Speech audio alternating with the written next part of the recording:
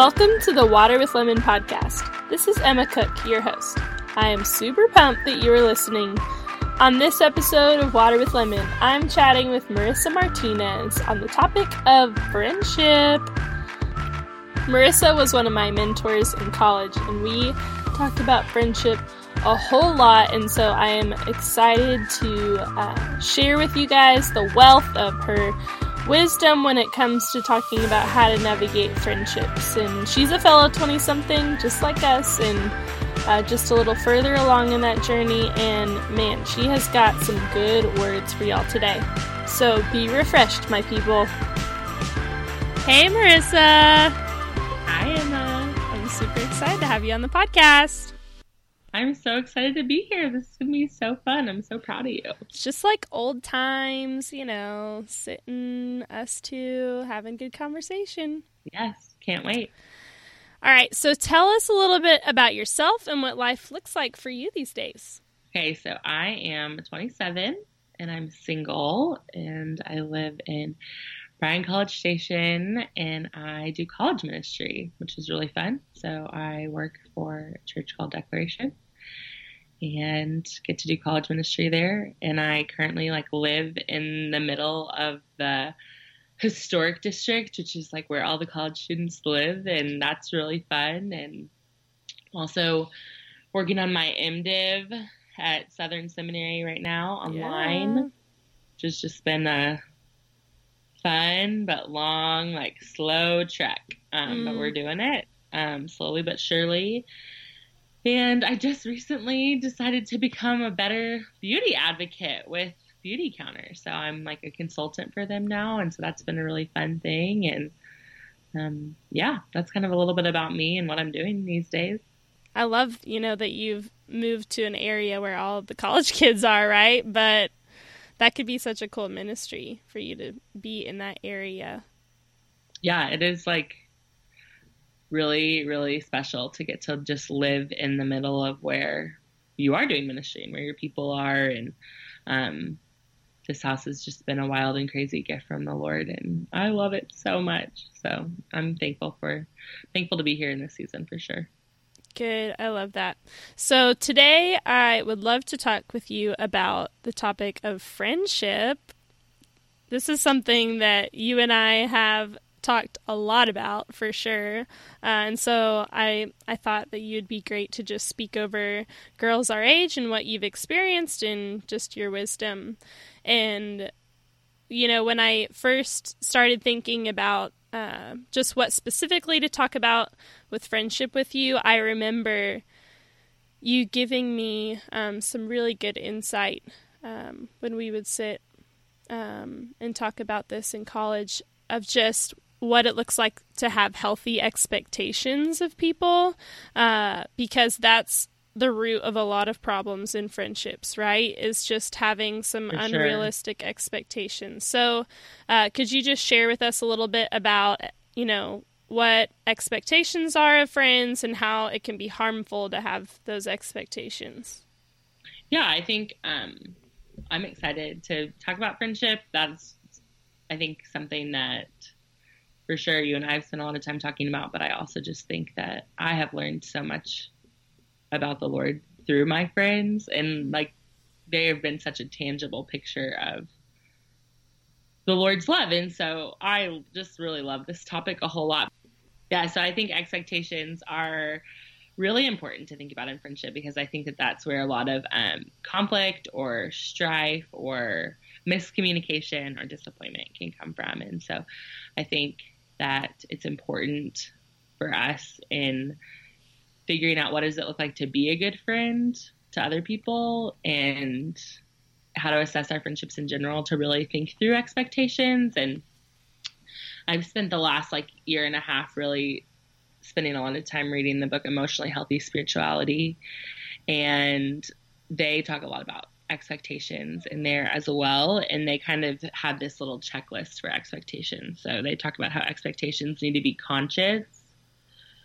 Expectations need to be conscious, realistic, spoken, and agreed upon. And so if all of those things are present and we've really communicated how we or what we need or what we're expecting. And then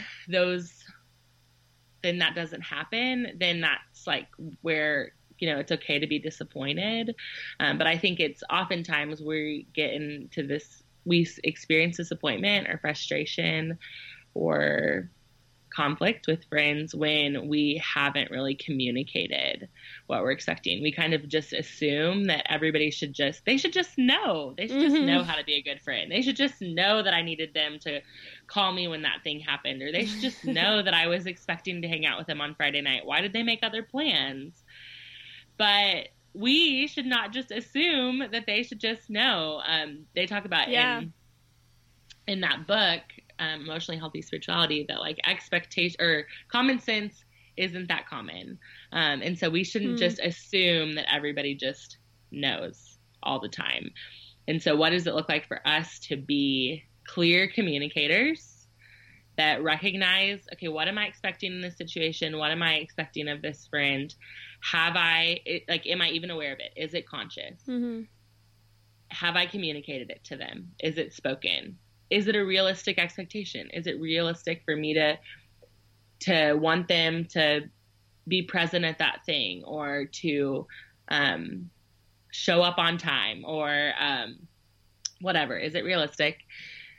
And then last but not least, is it agreed upon? And I think that that's the big piece, the agreed upon piece, where if it hasn't been agreed upon, then technically it's not it's not a valid expectation, because that person was never agreed that they were going to be there at that time, or, XYZ, whatever the thing is. And so I think that a great place to start when looking at friendship is evaluating our own expectations and seeing, hey, have I kind of moved through that checklist? Have I communicated clearly? And if so, if I've communicated clearly and my friends agree upon whatever I'm asking of them, then that saves a lot of like disappointment and frustration. Yeah, if I can move through that checklist and know, okay, I've agreed upon, or I've communicated this and they've agreed upon it, and it just saves a lot of disappointment and frustration. So, yeah. So what do you think are some healthy expectations to have of your friends? Yeah, I think expectations look really different depending on who your friends are, right? So I don't expect the same thing of my faraway friends as I do of my local friends. And I don't expect the same thing of like my main gals the way that I would expect something of a new friend that I'm just getting to know. Right. And so I think one expectation, you asked what's healthy, but I'll just kind of start with what is for sure not healthy, is expecting one of your friends to be your everything. I think that it's really easy. I see this a lot in college girls. I saw this in myself in college and a lot of my friends, and I see it in my friends now. We're all in our upper 20s, and it's still a battle to not put our hope in people, right? And so I think especially with friendship and it seems like everybody's kind of after, like, Grey's Anatomy kind of maybe instilled this in us, but everybody's kind of looking for their person or their best friend, this like magical unicorn of a friend that just understands everything about you and totally gets it, and they're just like your person. And I think that, I don't know if it is Hollywood or television or just the like kind of comparison, social media culture, all the things where we're all just kind of looking to put our hope in one person, and we just know that is always going to fail us. Whether it is a best friend or a boyfriend or one day a husband or your kids, like, people will fail. The only person that can hold our everything is the Lord. And so when we kind of get into this space of starting to have the expectation that someone is our everything, and that we need to do everything together, that they need to know each and everything, that I have to know each and everything about them, that we can't do things apart from one another. That is when we're kind of getting into really dangerous territory and really unhealthy expectations in friendship. I mean, that's like, we're like heading down the path of codependency, which is just really dangerous. And I think is like definitely a fear, or like something to caution or be aware of, as a female in general, but definitely like in this season of life where maybe you're not married yet and you just are like really looking to find a lot of things in our friends. We're relying on our friends for a lot. We need community, and those are all good and healthy things, but it can be, that can get dangerous and unhealthy when we're trying to put all of our everything into one person. But I think some healthy expectations for friends are, again, like, it looks different for every friend, but I think that it's important to kind of go back to that checklist and think through, like, okay, am I being realistic? Have I communicated these things? Like, I have some friends who I just know, like, they're not phone talkers, and they live in different states, and I may only hear from them like once a year on my birthday, but we can just pick up where we left off. And I don't have the expectation that they're going to call me every month or every week. And if I did, I would be disappointed a lot of the time, but I know that they love me. We're just kind of living our own lives. And when our paths do intersect on a birthday or at a wedding or whatever, that we can just kind of pick up where we left off. And I'm not just like secretly stewing inside of like, oh my gosh, they haven't called me in a year, or, because I just have a healthy expectation that like, they're kind of free and off the hook. I think a lot of times when thinking about like what are realistic and healthy expectations for friendship, it's important to think through like, okay, am I the kind of friend that I want my friends to be? And that is a good place to start. And then I think too, a lot of the times when I think about, okay, what's a healthy expectation for my friends, is I want to be a friend that is easy. I want to be a friend that is, that frees my friends up that there's just a lot, like, healthy expectations in friendship, I think, require just a lot of grace and like quick forgiveness, because nobody's perfect.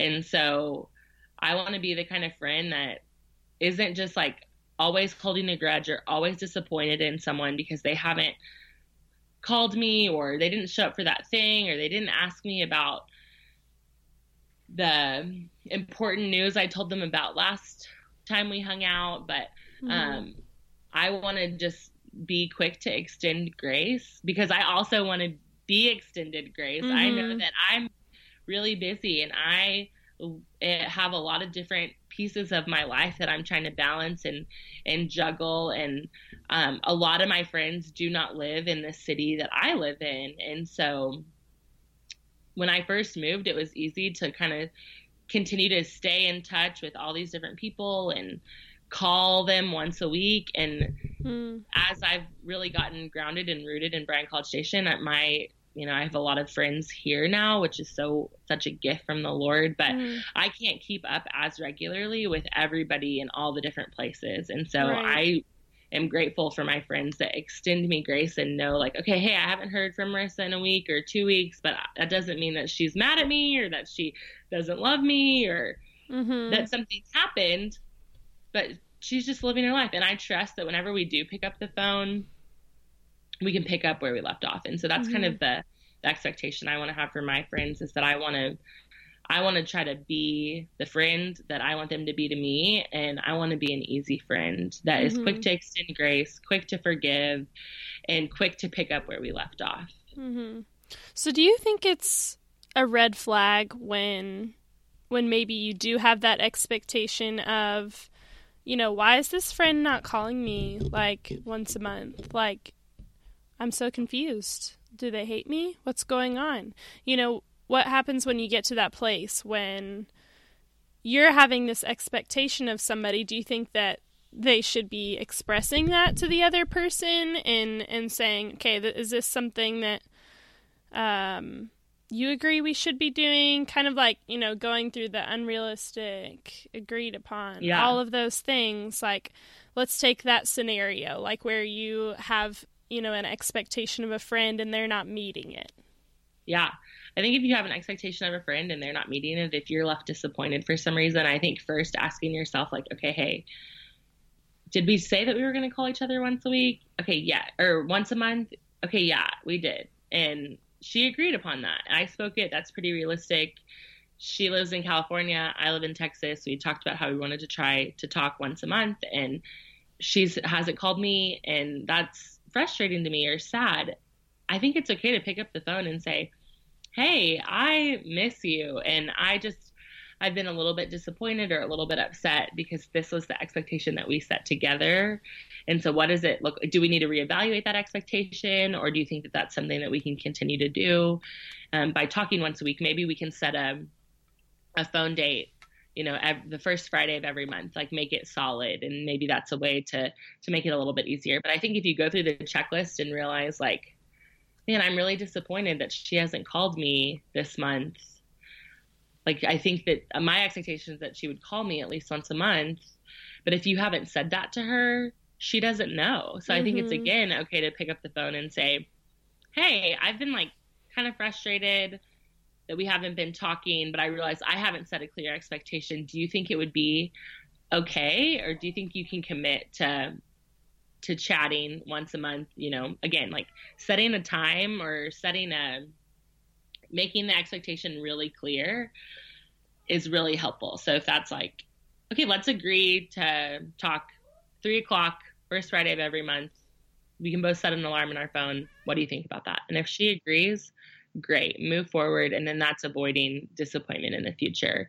So I think going back to that checklist and really evaluating, like, did I do all of those things? And if so, that is a valid expectation, and I can engage and say, hey, I've been hurt or disappointed, and this is why. But then if I go through the checklist and I realize I haven't done all of those things, then it's really not a valid expectation to have. And I don't really have the right to be disappointed because she doesn't know that I'm expecting that. So then I can call and clearly communicate the expectation and see if we can find something that we can agree upon. Yeah, that's good. And I think it starts to become unhealthy. And you talked about this a little bit already, but if you're having an expectation of a friend to call you every single day or to know, have some sort of check-in every day, to have to know what's going on, then that's kind of a red flag of a codependent relationship, right? Because if you're needing that person to reach out to you in order to feel satisfied or worthy or whatever it is, then that's when you've made an idol of that person, right? And yeah, so I think that would be a definite, like, true red flag of if I'm finding my worth or identity or my value in whether or not this friend is pursuing me daily, or if I'm not making plans because I'm waiting to figure out what her plans are going to be, or if I am not wanting to hang out with anybody but her. I think those are all like, something's gone awry there. It's moved from not just man, she's my main gal and I just wanted her to be checking in on me, but like, wow, I'm like really finding some identity in her and in this friendship, and this is starting to look like an idol. That's a great point. Yeah. So what would you maybe say to somebody who is like, oh no, I think that's me. I feel like maybe I have put a lot of worth and value into a person and I am having some really unhealthy expectations of them. What would you maybe say and point them to? I think the first thing I would say is, taking a step back and reevaluating your expectations of that friend. And I think the realistic part of the checklist is really important because it is like, I don't know if there is a friend in my life that I talk to every single day. I have a lot of friends, a lot of best friends, like dear, dear, dear friends to me. And I don't think that I don't talk to my mom every day. Like, I'm a really bad texter. A lot of that's on me, but there's just not a person in my life where I'm communicating with them every single day. Mm-hmm. And so I know that that's like, for a lot of people, that is a realistic thing, but, you know, I think taking a step back and really saying like, okay, have I, the expectations that I'm putting on that person, or the like worth that I'm finding in them, or the disappointment that I'm feeling because they've let me down. Mm-hmm. If those things are really overwhelming and evident, like, oh, I'm like so disappointed every time she's hanging out with somebody that's not me, or I get really jealous, Mm-hmm. or when she makes new friends, or I am so like, I get really down on myself when she doesn't want to hang out. I think that taking a step back and really paying attention, being self-aware of your feelings in that are really important. And then I would say figuring out, what does it look like to create some healthy boundaries? Mm-hmm. What does it look like to invite other people into y'all's relationship and asking for some accountability there? And I think the next thing that I would say is really inviting the Lord into that relationship and into the places of your disappointment and your or your jealousy or your sadness or whatever it is that you're feeling in regards to this friend, and really asking the Lord to remind you that He is enough. Mm-hmm. And that He is the one that does know everything about you, that He is the one that is faithful to the end, that He is the one that can hold your everything. And there is not a human being on this planet that can satisfy or know you as intimately or meet your every need the way that the Lord can. And then so I think like really at the end of the day, kind of surrendering that relationship or that idol and asking the Lord to come in and redeem not only that space of your life, but also remind you that He alone is enough and satisfying, more than any friendship that we have. Yes, I totally agree. And as somebody who has been in that space and walked through that, you know, something that I've really learned is that we as human beings are just created for connection. We desire connection, and that was meant for us to connect with the Father.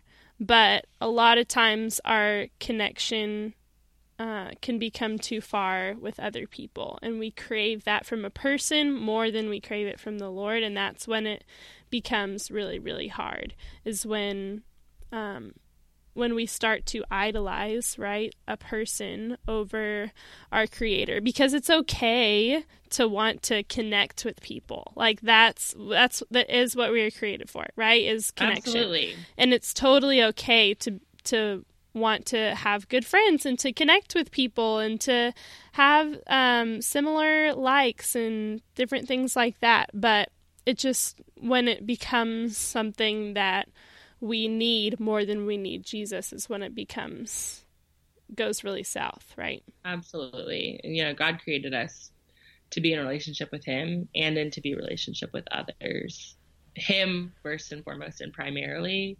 But we see that in the garden, that like in the very beginning of Scripture, when God creates the earth, Adam is in relationship with God. He's in companionship with God. And then God gives Adam Eve to be as another companion. And we are meant to live in community without a doubt, but community and people are no substitute for the all satisfying like love and connection with the Father. Agreed. Okay, so let's jump into, I'd like to talk about what it looks like to have accountability between friends. So this is jumping to what does it look like to have a biblical, healthy friendship? And one of those things that I think the Lord really calls us to is to being accountable with your friends. So what does that look like?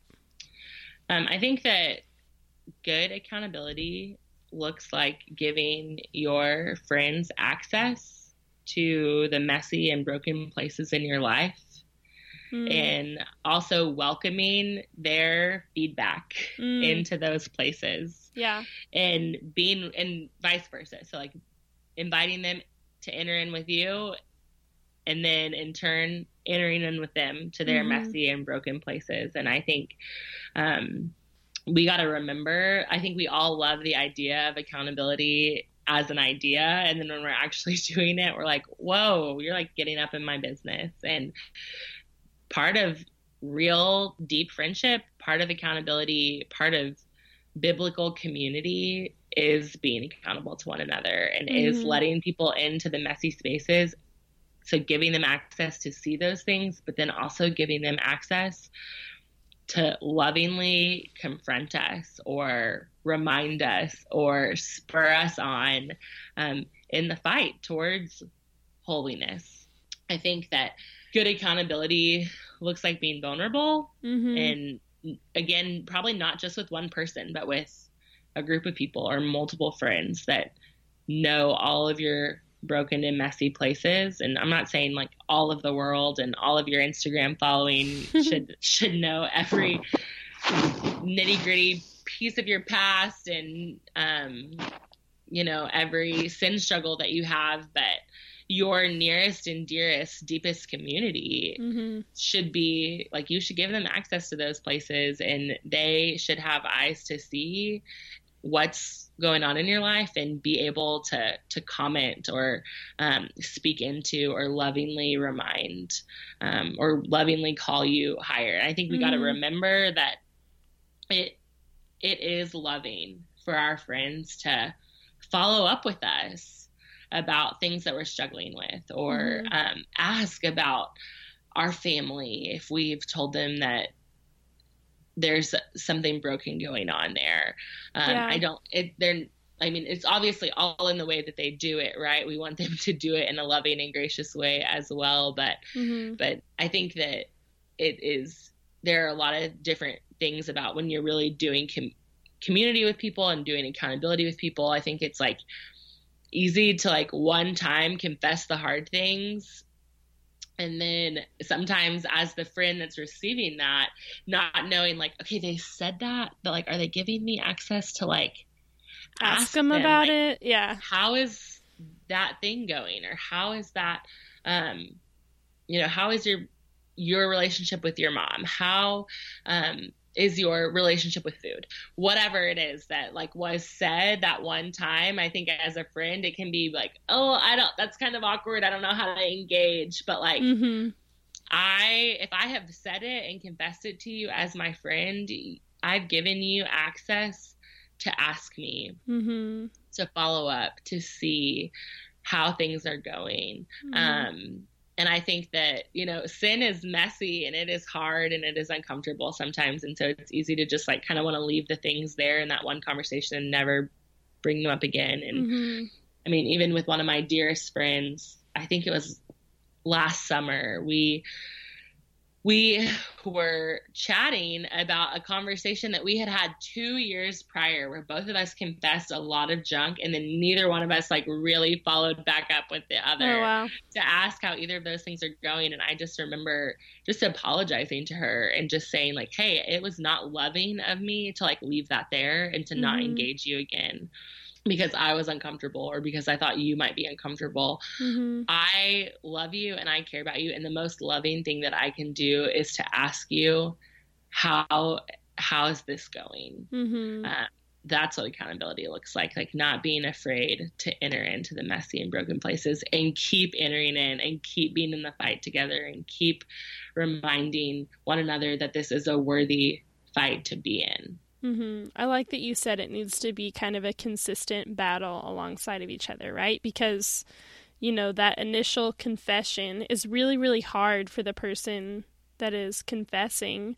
And the most loving thing that you can do as somebody that's receiving that is to ask questions, I think. I sat in a lot of really awkward small groups, situations in college where people were sharing their stories, and then everybody was just like, okay, let's move on, and I look back and I'm like, man, that was just not a good choice, because that just totally leaves the enemy so much room to first go to that person and say, people feel uncomfortable by your story or whatever it is, and then not continuing to fight alongside whoever that is. So I think one of the most loving things we can do for a friend is to just continue to ask questions, even if it's uncomfortable and you don't understand what it is, but I think that it shows so much love and grace just to want to understand somebody's struggles, and to continue to ask them about it and say, hey, how is that going? So I really like that, and 100% agree that it needs to be a constant thing, not just a one conversation one day and then it never gets talked about again, because that's not accountability. Yeah, the point of accountability is to hold each other accountable, right? So we want to walk in righteousness, and we want to flee from temptation and sin. And that requires, fleeing from temptation and sin is a lifelong battle on this side of glory. Mm-hmm. And so that's why we need friends, and that's why we do community. That's why we do accountability, because we're letting other people in and saying, hey, help me flee from this and walk towards holiness and righteousness and being sanctified to look more like Jesus. Mm-hmm. And that is an ongoing battle, an ongoing fight. And sometimes we need the people around us to literally pick up our arms and carry us and say, hey, we're going to keep fighting this together. And the initial confession or initial realization of sin is so important and so powerful. And I really do believe that by the power of the Spirit, that can be the Lord can find or can bring true healing, deliverance, whatever, from whatever that thing is, immediately. Mm-hmm. But I think more often than not, we've got a long battle ahead of us, and we need good accountability and great friends that are willing to walk alongside us, even if they don't understand. And I think if you're a friend in a situation where another friend is struggling with something that you don't struggle with yourself or that you don't understand, I think asking questions is a huge thing. And I think remembering too that hey, sin is sin is sin. So my sin may look different than your sin, and I may not understand the struggle that you're walking in, but I can still enter in with you, and I can still remind you that Jesus is best always. Mm-hmm. I totally And agree. I can find older and wiser women that maybe do understand better than me, that can help me understand whatever my friend is walking through in different ways to love her in the midst of her fight. Mm-hmm. So don't count yourself out if it's not something that you understand or enter in with. And so don't count yourself out. Yeah, that's good, because truly you're a messenger of the Lord. Yeah. He's using you as an instrument. And so he does use our experiences, but mostly he just asks us to be his messenger. And so as long as you're listening to him and asking him to give you words to people, then you can't go wrong, right? So yeah, that's good. Okay, so this is a topic that I've struggled with in the past or still struggle with, and I know a lot of my friends also, of just what it looks like to be friends with people that are non-believers, or being friends with people who maybe know and believe truth and maybe believe everything about the Lord, but aren't necessarily following him, and what it looks like to be friends with them. So a lot of people have been asking me, is it okay to be friends with people who aren't believers or that aren't necessarily following the Lord? So do you have any thoughts on that? Yeah, my first thing that I would say is absolutely, yes. We should have friends that are not believers, or that don't, whose lives don't look exactly like ours, or whose beliefs don't look exactly like ours. And are we supposed to conform to what they believe and the way that they live their lives as believers? No. But we are meant to be salt and light in broken places. And so I would say if you are a believer and you can't think of any non-believer friends, you need to go find some. Yeah. You need to go put yourself in a situation where you can be around lost people, because that is part of the Great Commission. Go ye therefore.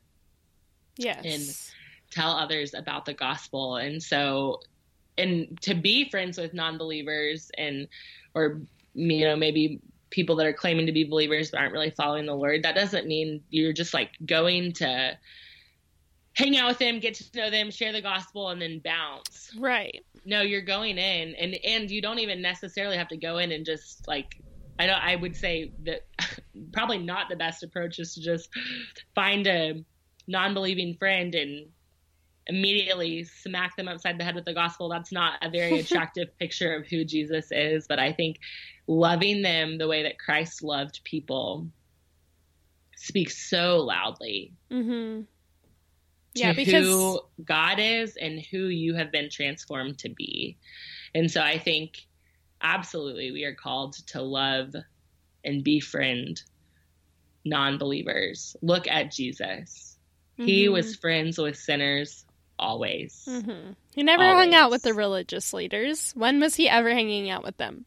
Ever. And but even still, he engaged with the Pharisees. Like, mm-hmm. He didn't just push them aside. He did enter in multiple occasions with the Pharisees. But yeah, he ate with the sinners. He hung out with them. He walked towards mm-hmm. the broken, the people that were outcasts and that were sick. I mean, the people that other people were walking away from, Jesus walked towards. Mm. And so absolutely we are meant to be friends with non-believers.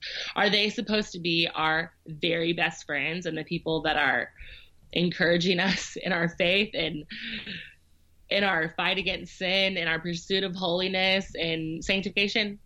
No, because that's not where they are right now. So we need to be friends with non-believers, and then we also need to have like-minded believers surrounding us that are in the fight with us, that are encouraging us towards the Lord.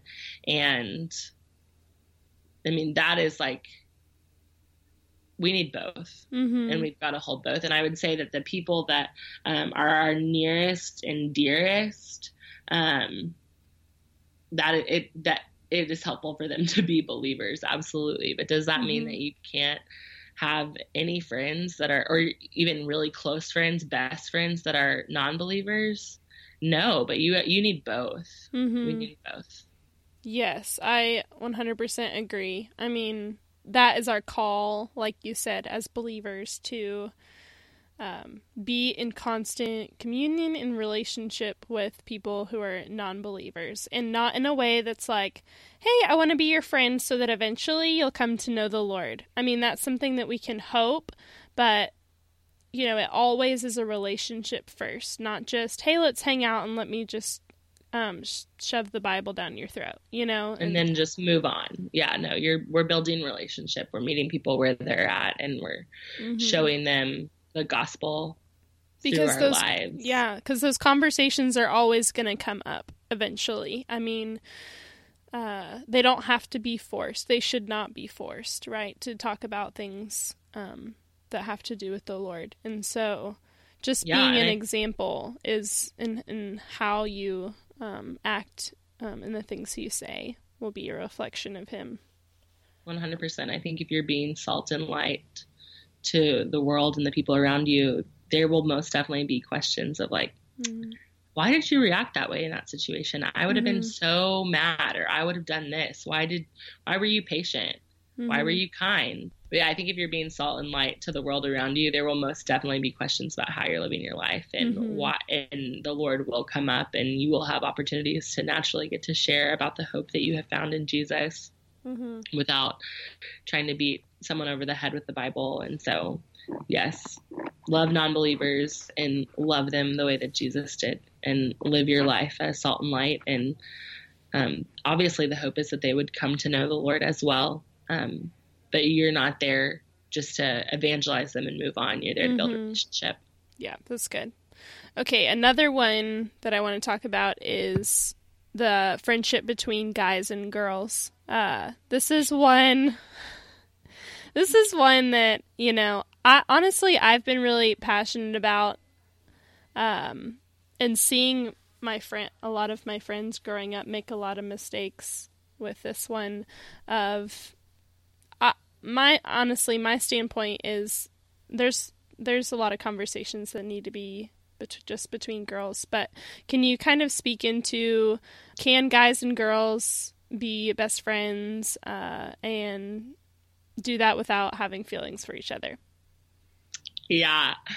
Oh, this question. I think that there is obviously exceptions to every rule, but I would say like a general blanket overwhelming no. I don't think so.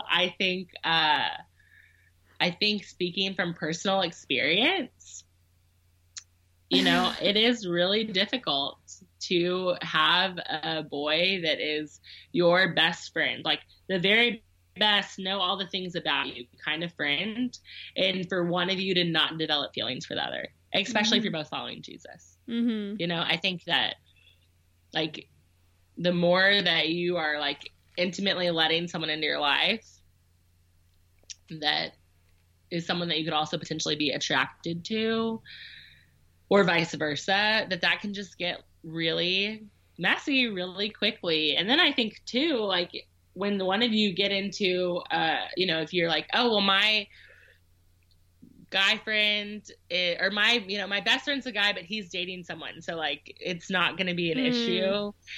If he's dating someone, it's probably not appropriate, and certainly if he's married, or if you're married or you're dating someone, whatever, it is not appropriate for y'all to be best friends.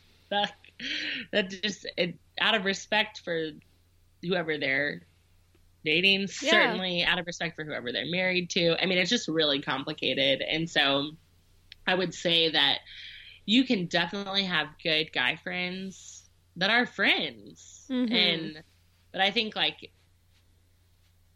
having a best friend of the opposite sex who just knows everything about your life and about your relationship with the Lord and anything that you would tell your girlfriend, like just if they have open access to that, I think it can get messy for someone. Do you think the boundary line is like anything that would be intimate enough to tell like your best girlfriend you should not be telling guys? Like, what's the line there? Yeah, I think the line is hard. I think I would say use wisdom and discernment. And I think there are certain conversations that are just really meant for the same sex, like whether that is like intimate details about your relationship with the Lord, intimate details about sin struggle.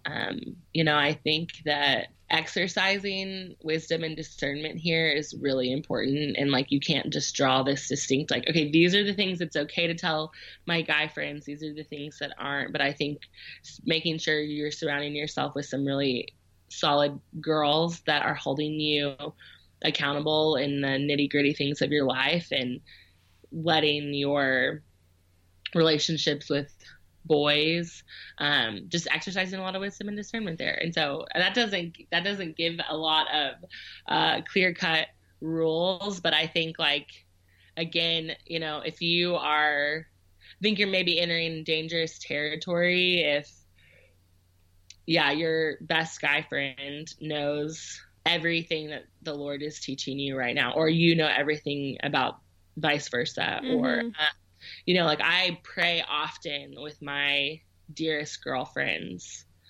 I would say that that's like a really intimate space to invite a guy friend into. It's one thing if like we're on a ministry team together and we're in a group and, but I'm not like praying with my guy friends. That's something that I do with my girlfriends. And, then there's like, again, exceptions to every rule. If I was like with one of my guy friends and we found out something tragic about his family on the way to lunch, I would absolutely pray for him in that instance. But we're not like intimately praying about the intimate pieces of our lives together. It's really different, Yeah. And totally. I think that, so I think like, even just like looking at I'm not spending a ton of time one-on-one with boys that I'm not interested in. And so that's like another place to exercise wisdom and discernment. And I think another space where that can get confusing, where, you know, you may not be the one, like, you may be like, oh, I'm not interested in you at all. I'm not attracted to you at all. Like, you're just my guy friend. And I'm telling you all these things about my life. And this is so safe because I don't have any feelings for you. But he could be like over there secretly pining and like hoping that y'all end up together. And he's just waiting for the space where you're going to move him from the friend zone to realizing that he is everything you ever wanted in your husband. So I don't know. I just think it's, just avoiding kind of putting yourself in those situations in general, I think is wise. Yeah, that's good. So let's say you're in a relationship. How do you maintain friendships while having that boyfriend? That's a great question. I think you got to fight to prioritize time with all of your people and figuring out kind of, you know, where do you want to spend your time? So I think being a good steward of time is really important. And I also think being a person of your word is really important. So letting your yes be yes and your no be no. So if you're telling your girlfriends, hey, yes, I'm gonna be at dinner with y'all tonight, and then you blow them off for your boyfriend, that's really hurtful. And that's not honoring to the Lord in general, because you're not being true to your word and letting your word be your integrity. And so I think really trying to prioritize the different things going on in your life. So if you're a student or you have a job, like obviously that's a priority. You're in a relationship, you have a boyfriend, that's a priority, and your friendships are a priority, and serving is a priority, church is a priority, whatever, like figuring out all of whatever your priorities are and being intentional to make time for all of those things. And so I think, like, I'm a routine girl. I think that having routine, setting aside specific time for specific people that are like my dearest, nearest, and dearest friends is really helpful for me. So, you know, I try to Sabbath on Fridays, and so does one of my best girlfriends. And so we try to touch base at least once on Friday, whether that's like having a meal together or going to do something fun. I kind of know that I'm going to see Paige on Fridays more often than not. And so, like, if I was also in a relationship wanting to like set aside time for my boyfriend, making sure that we get time together, but also that I'm still loving and honoring and pursuing my relationships with my girlfriends would be important to me as well. So I think it really comes down to being a good steward of your time and recognizing your priorities. And not putting all of that on a boy again. Like, yeah, again, I think it's the same with dating.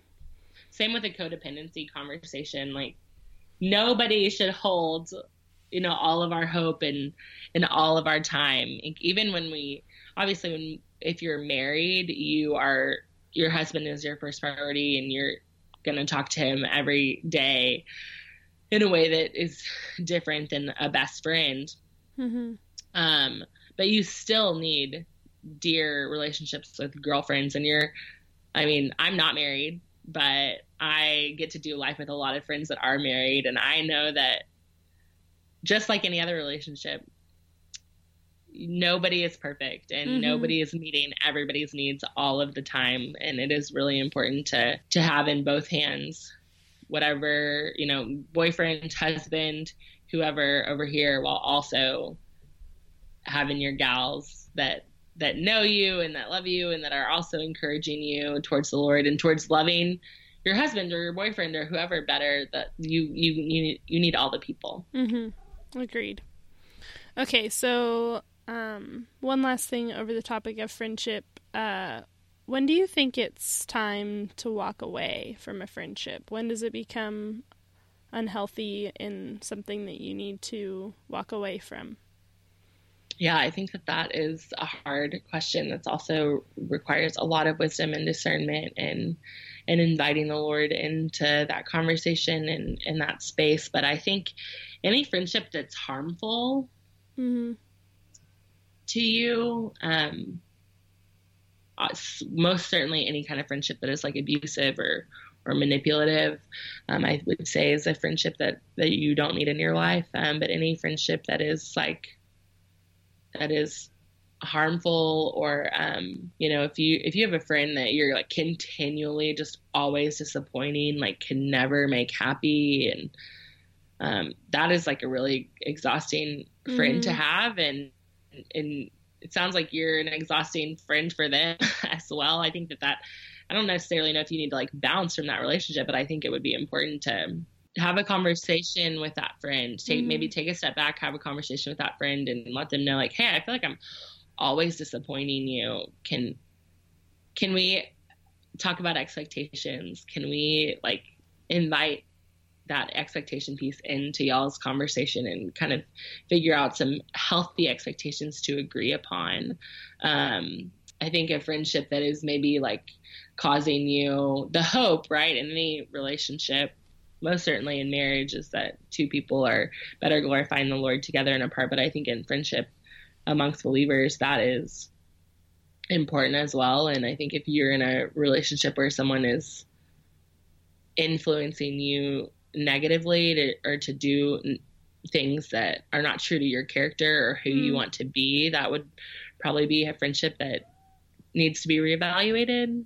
And so I think just exercising a lot of wisdom and discernment. And again, I think that doesn't mean, like, obviously non-believers aren't living the same life as you, but you can still be friends with them and not do necessarily or value the things that they're doing. And so I think that for being aware of friendships that are either harmful or influencing you negatively to be or do things that are not true to who you are or who the Lord has called you to be, are friendships that I would consider reevaluating for sure. That's good. And, everybody has their own, like, situations. And each one, I think you just have to seek wise counsel in.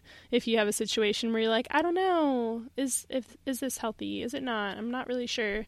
Just to seek wise counsel, to really ask the Lord to speak to your heart in that area and what you should be doing. And so absolutely. And I think the last thing I would say about that is that friendships, like any other relationships, have seasons.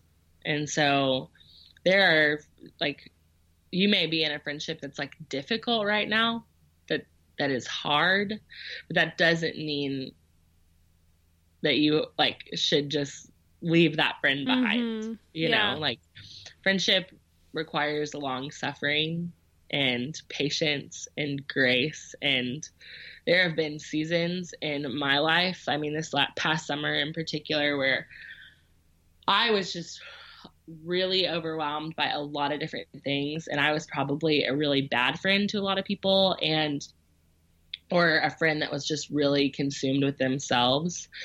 And I'm so grateful. I mean, just it almost like anytime I was with my friends, we were just talking about the same things and in my life and whatever. And I maybe wasn't asking a ton about their life. And I'm so grateful that they were patient with me through that, and that they loved me in the midst of a really difficult season. And they knew, like, hey, in this season, we got to really encourage Marissa, and we got to listen to her, even if she's telling the same story 25 times. And we got to just be patient and love her in the midst of a hard spot. And they didn't leave me behind. They didn't turn away. They, continued to enter in even when it was tricky. And we're not in that season anymore. And I feel like I'm a much better friend than I was during those months. And I think just being aware, and there's like a difference in like a friendship that's difficult and a friend that's in a hard space than a friendship that is hurting me or harmful to me or is causing me to compromise who I am. So wisdom, discernment, wise counsel, all those are really important. Yeah, it's good. I like that you said, just because it's difficult doesn't mean you need to walk away. That's probably the time that your friend needs you most, right? Is if it is, something that's difficult to walk alongside them in. So, what is one thing you wish 20-somethings could understand around the topic of friendship? There's a lot. I know. This is always trippy. Like one thing. It's hard to pick just one thing. Yeah, so I'm going to pick two. Pick two combo at Panera? Yeah, pick two combo. Mm-hmm. Perfect. So the first thing I would say is in your 20s for friendship, it is just really important to show up. So especially like if you're in a season where you just graduated and you're moving to a new place and like you're trying to make new friends, you got to show up. You got to say yes. You get invited to a happy hour at work or that singles group at church. Like it may seem super awkward or uncomfortable to you, but like you just got to put yourself out there and show up. And so it is worth showing up and keep showing up, and eventually somebody, something, a friend or more are going to stick. And so put yourself out there is what I would say. The first thing. And the second thing that I would say is just deep friendship is messy, but it is worth it. It's a gift from the Lord, and it is like a worthy thing to go deep with your people, even though that is like opening them up to and exposing them to your own brokenness, and you're being exposed to theirs. And that does make things more complicated and more difficult sometimes. And different seasons of friendship, like I just said, can be difficult, but it is worth it to just be in the fight with people and to not just like live on the shallow surface of small talk, but to really be vulnerable and go deep with your close friends. It's worth it.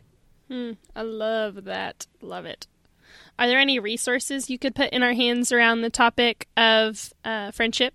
Yeah, I think I saw this question and I was trying to think about it. I do think that Emotionally Healthy Spirituality book is great for anybody that's trying to just gain a little bit more self-awareness in themselves. I think also like that being more self-aware of who you are and how you operate and what you need and what you're expecting, and being able to communicate those things in healthy ways helps you be a better friend.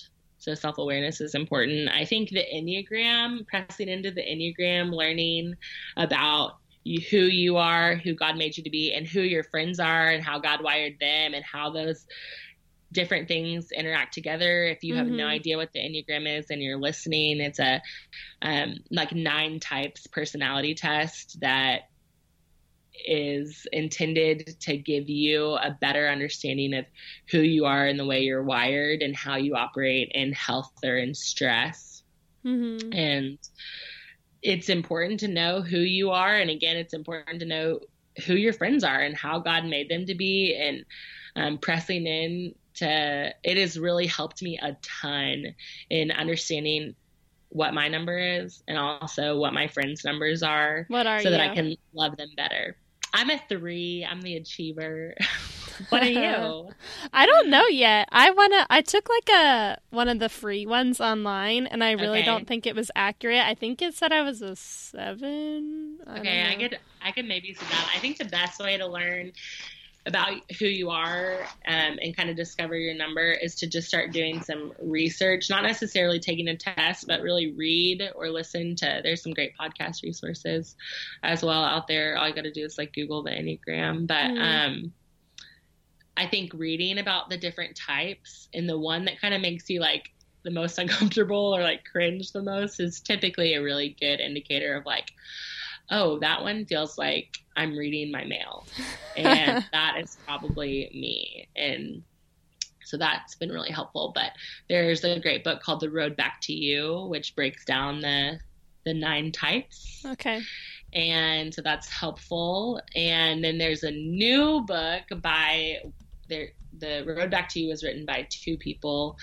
And the female that wrote it, Suzanne Stubiel, just wrote a new book, and I cannot remember what it's called. You'll have to look it up. But it is talking about how all of the different types relate to one another. Oh, cool. So her name is Suzanne Stubiel. Okay. And so I can't remember what it's called. I'm sorry. It's fine. We'll put it in the show notes. No worries. Perfect. Yeah, that's good. And then the last thing I would say is that if the codependency stuff like rings a bell in you at all, a great resource for that is Kelly Needham's website. She's done a whole series on friendship gone wrong and what it looks like to like really enter into codependency and how to combat that, and how to know if you're in the middle of it. And so if that, kind of struck a bell for anyone, I think. Yeah, that's how I kind of first realized that I was in a codependent relationship, is I read those and I was sick to my stomach, and the things that she was saying were like symptoms of it. I was like, oh, that's me. So if you feel like you're in that, that's a great resource that I'll also put in the show notes. It's just part of her blog series of blog posts. And yeah, I like that you mentioned that. That's a good one. And lastly, what is refreshing you these days, Marissa? Oh man, I've been thinking about this question for a long time too. I think honestly what is refreshing me right now is I'm in a season where the Lord is teaching me a lot about stewardship of a lot of things, but most certainly my body, and just recognizing that I've been given one life and I want to serve the Lord for the rest of my days. I don't want my body to hinder me in any way. And so I really want to steward it well. And so moving my body has really been refreshing me lately. So I've just recently gotten super into Orange Theory and I love it. And I just love going on walks around my neighborhood. That's been really refreshing. And I just love the area that I live in. And anytime I'm walking around outside, I run into people that I know or go on walks with girls that I know. And so that's been really fun. And then kind of in tandem with that, I mentioned it at the beginning, but I just recently jumped in with Beautycounter, which is a safer cosmetic and skincare company. And they have done a lot of hard work to offer an option for skincare and cosmetics that is both high performing, like works really well, and is really safe for your body. And so learning about just the beauty industry in general has been really fun and refreshing. And then I just love playing with makeup. And so Beautycounter and going on this journey has been really, really fun. I love that. It's been cool to watch your Instagram videos. I love them. Your little tutorials. Thanks. Feels very vulnerable, but yeah, everybody go follow Marissa so you can see her put on makeup in her Instagram stories. Yeah. Well, it's been really fun, my friend. Thank you so much for coming and talking about friendship. I think this is going to resonate really well with a lot of people, and I just love your wisdom. So thank you. Thanks for having me. I just loved getting to spend time with you. Always, my friend.